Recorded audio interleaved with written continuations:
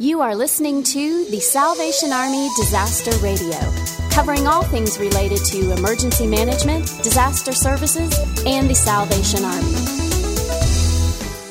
And as promised, this is episode 8 of our world-famous ICS Hendecagon. Today's topic is finance and administration function, and we're very excited about it because, Christy, you are the Swami of finance and admin because you've published the course. Well, I am the guru in that sense because I have been published. I wrote the Salvation Army's Finance and Administration Chief Training course at the request of my boss, I might add.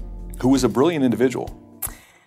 Yes. Because that would be me. Mm-hmm. You could just verbalize that and then won't reflect poorly on your evaluation. Right. So, Christy, give us the nitty-gritty of the finance and admin position. And actually, nitty-gritty sounds like a term or phrase the finance and admin chief would use. Yes, or you will hear words like particular, precise, scrupulous, specific, exact, or bottom line and end result. That's because the Finance and Administration Unit is immersed in details that keep the incident command running, specifically managing the following 3 sections: personnel, statistics, and finances. So let's say I was the Finance and Admin Chief of this podcast recording. I would have scheduled personnel, you as host, Eli as audio, and I would have given you the address and the directions to the studio, contact numbers. And although I really didn't, since we were meeting over lunch, I would have ordered meals for us and recorded the number of podcasts we tape, sending those stats to our web guy so he can know how many new podcasts he can publicize. Now, I've heard it said that the finance and admin section in ICS is the equivalent to a human resources department of a company as far as it goes on when it means, recruiting and managing people. And yet you're dealing with hundreds of disaster workers arriving and leaving every 2 weeks from the disaster site. That's a massive personnel management job. Yeah, you've got to anticipate staffing needs throughout the entire disaster operation. Recruit workers, coordinate their travel to the disaster site, give them an orientation or briefing when they arrive. And then for the entire time that they are on site, you are responsible for their well-being. That can mean securing hotel rooms or some kind of lodging, arranging all meals during their stay too. There's so much to do just within that personnel branch of the finance and admin function. And I guess one of the major pitfalls that I've seen is that this function is chronically understaffed. You have the finance and admin chief all by themselves working around the clock to provide the operation with adequate disaster workers, and they overlook their own backyard, staffing their own section. And once you get behind in organizing personnel for an entire response, you are a sinking ship. Yes. Case in point, if you are the finance and administration chief recruiting potentially hundreds of disaster workers, securing lodging and meals, you won't have time to come out from behind your desk and welcome the volunteers. For this, you'll need a volunteer coordinator. And one of the comments we get from disaster workers again and again is that they either didn't feel welcomed when they arrived on site or they weren't given the details they were needed, who to report to, where to sleep that night, etc. Yeah, hospitality is important, and it's probably pretty tough for the finance and admin chief by him or herself to do all this on their own. That's why it's important to find a subordinate to communicate all those details to the disaster workers, because if they don't get them, frankly, they're going to be lost, confused, and probably won't be coming back as disaster workers on the next incident.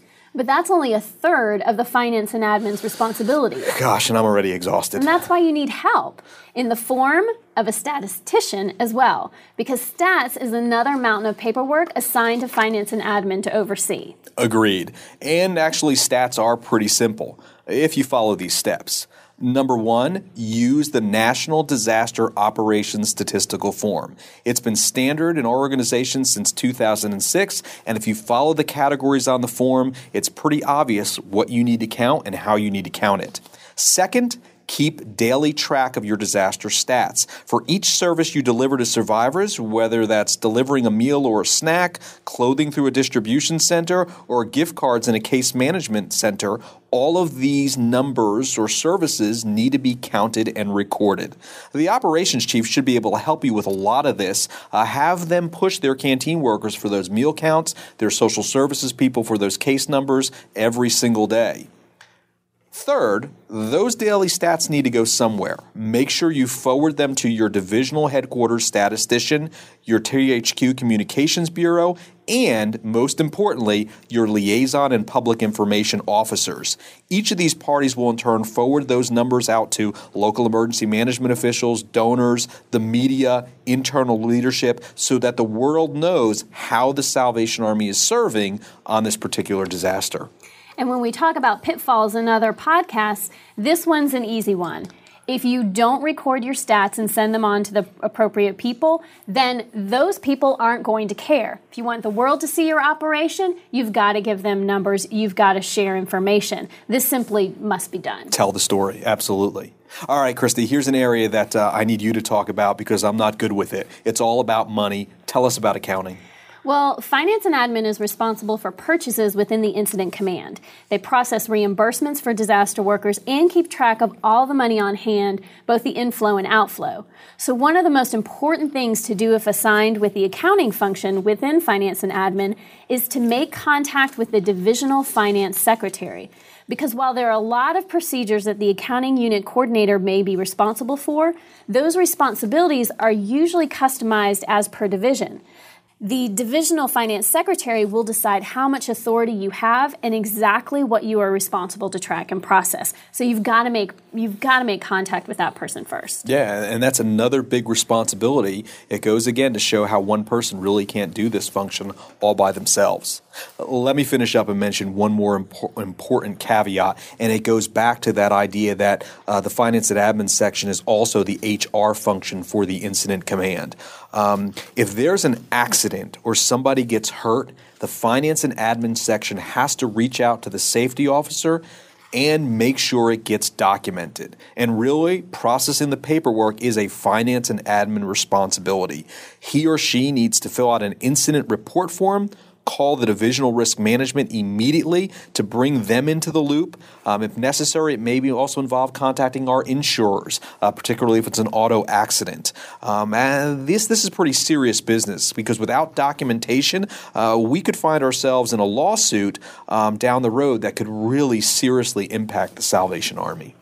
So all in all, the next time a sizable disaster occurs, we will deploy 3 individuals to work in the Incident Command under the Finance and Administration function for every one of the other functions.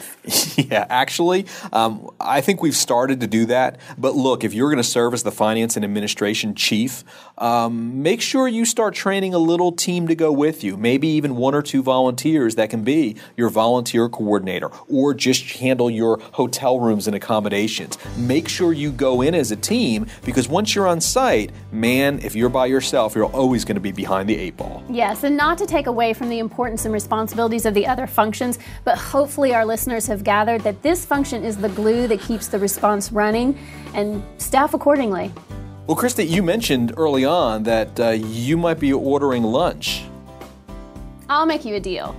I'll order if you reimburse me. Ooh, I knew it would come back to me doing the money part. Mm-hmm. Thank you for listening to Disaster Radio. We welcome your questions or comments. Send us an email at disasterradio@uss.salvationarmy.org. And remember, it's easy to support the Salvation Army.